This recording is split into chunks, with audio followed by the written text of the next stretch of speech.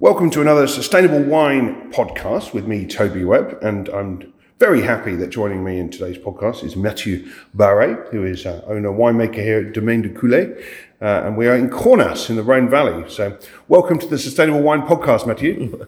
Hi, nice to meet you. Well, we've just had a fantastic tasting of lots of your wines, but for those listeners who aren't familiar with Cornas and particularly with your wines, just tell them about what you do here at Domaine de Coulet. At the Domaine de Coulet, we try to express the granite of Cornas, to express the place where the grapes grow. So we try to express the spirit of the grapes. And for that, we use biodynamic and biologic culture. No ads in ferments, and we try to have more balance as possible and more pleasure in the wine. So you've moved away from using any oak whatsoever now, since I think 2015. Well, why is that? Why no oak? For me, the oak is interference of flavor. So for me, that give a standard flavor. So we are not in the way to express the terroir. We are more in cooking recette. And after we stop. We don't stop. We lose the purity, and the grape is not. We don't focus on the grape. Okay, and you have about 20 hectares here in this area. You've been running this vineyard for 20 years or so. What sort of changes have you noticed with the weather, temperatures, and so on since you've been making wine here in Cornas? I think when I began, we are more rainy vintage, and we have always some vintage hot, some vintage rainy or cold. But now I think maybe we have a less rainy vintage and more hot vintage. So we harvest a little bit before, maybe 1-2 weeks before, I think, when we began. At the same time, for the moment, we have not really a big impact on the farming activities, except maybe sometimes big storm or things like that. We see less before. So weather volatility is increasingly a challenge around everywhere in France, I hear. So more volatile weather. Has that been a big factor for you guys?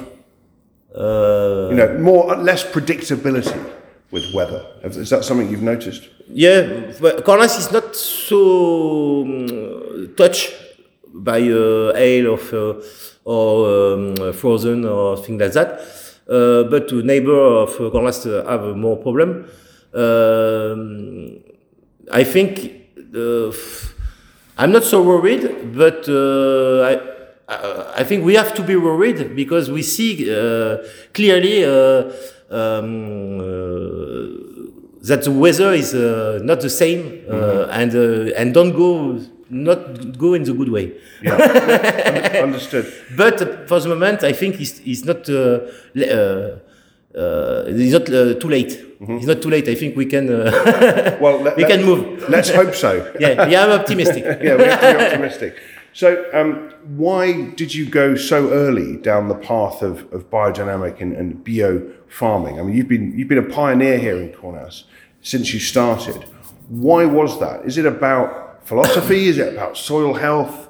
Why did you suddenly decide to go down this road so early in your winemaking? My story is when I go to the School of Wine when I was 20 years ago. When I have 20 years, so it's been more than 20 years, I'm very deceived about the winemaking, because for me, in my head, when I arrived, I was young, I think the wine is natural, so I think it's a natural work, and I discover it's more industrial way, so with chemicals, with a lot of ads in the wine, with at this moment, I'm not sure to continue in this way, because for me that's not the idea I have of my dream of the wine, and I see that's the beginning of a biologic and biodynamic way, and I think in this I find my dream.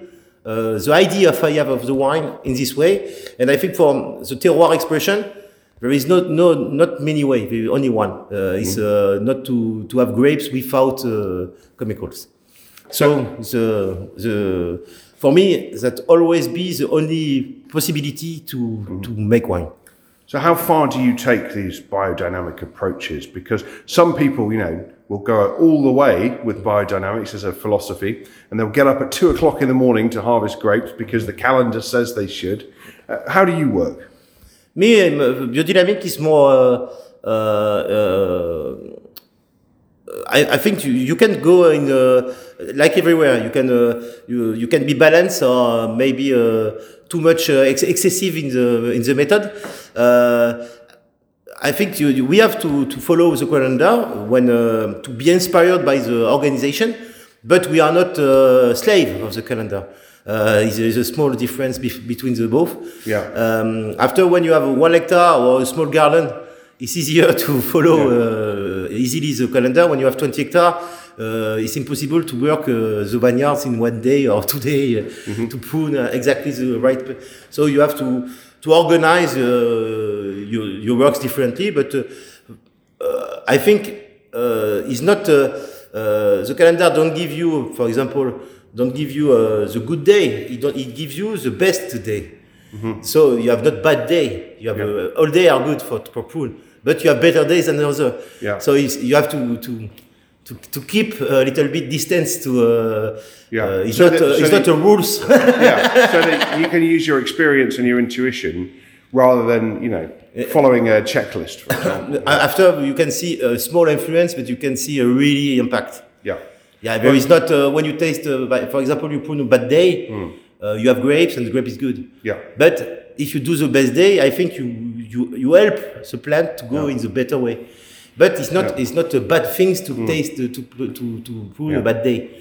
If you have to be, it's a difference between some people at the moment we understand it's a bad day.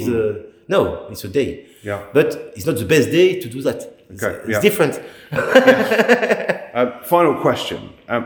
Everywhere in France and elsewhere in the world I visit and meet winemakers, there's a really vigorous debate happening about chemicals. Now, of course, you're not really using chemicals except for copper sulfate a little bit in your vineyards, which is obviously allowed under the rules with biodynamics and so on. But what's your sense of where the debate is going about chemical use in viticulture? Because I hear lots of people saying it's all going to be banned. We're all going to have to be organic and biodynamic in 5 or 10 years. What do you think about that? In my opinion, wines is a pleasure, and wine. When you drink wine, you don't need the wines to live. It's a pleasure. So, in my opinion, if we link wines to DOC, how to say to people the terroir expression, and you don't respect your soil, you make bad products and chemical products, and after you give the plants is not live on his own place. So the wine and chemicals for me have nothing to do together. It's not a good marriage. Okay. A good wedding. So we that's a good wedding. Shouldn't be using them basically. I think we don't need it. Okay. I think it's good for industrial way, but because we need to simplify and low cost wine.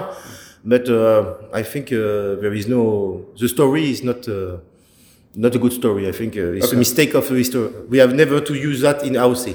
Well, exactly. I talk about AOC 100 years because ago, AOC have to be the best part of the wine. Yeah. And for me, AOC and biologic have to be together. And for me, my dream is to not be a biologic anymore, and just to be a winemaker in AOC. Yeah. I guess 100 years ago, all the agriculture was biodynamic and certainly organic. But when we create DOC in 36, there is no chemicals. Yeah, indeed. That's a good point to end on. Mathieu Barry, thank you so much for your time today.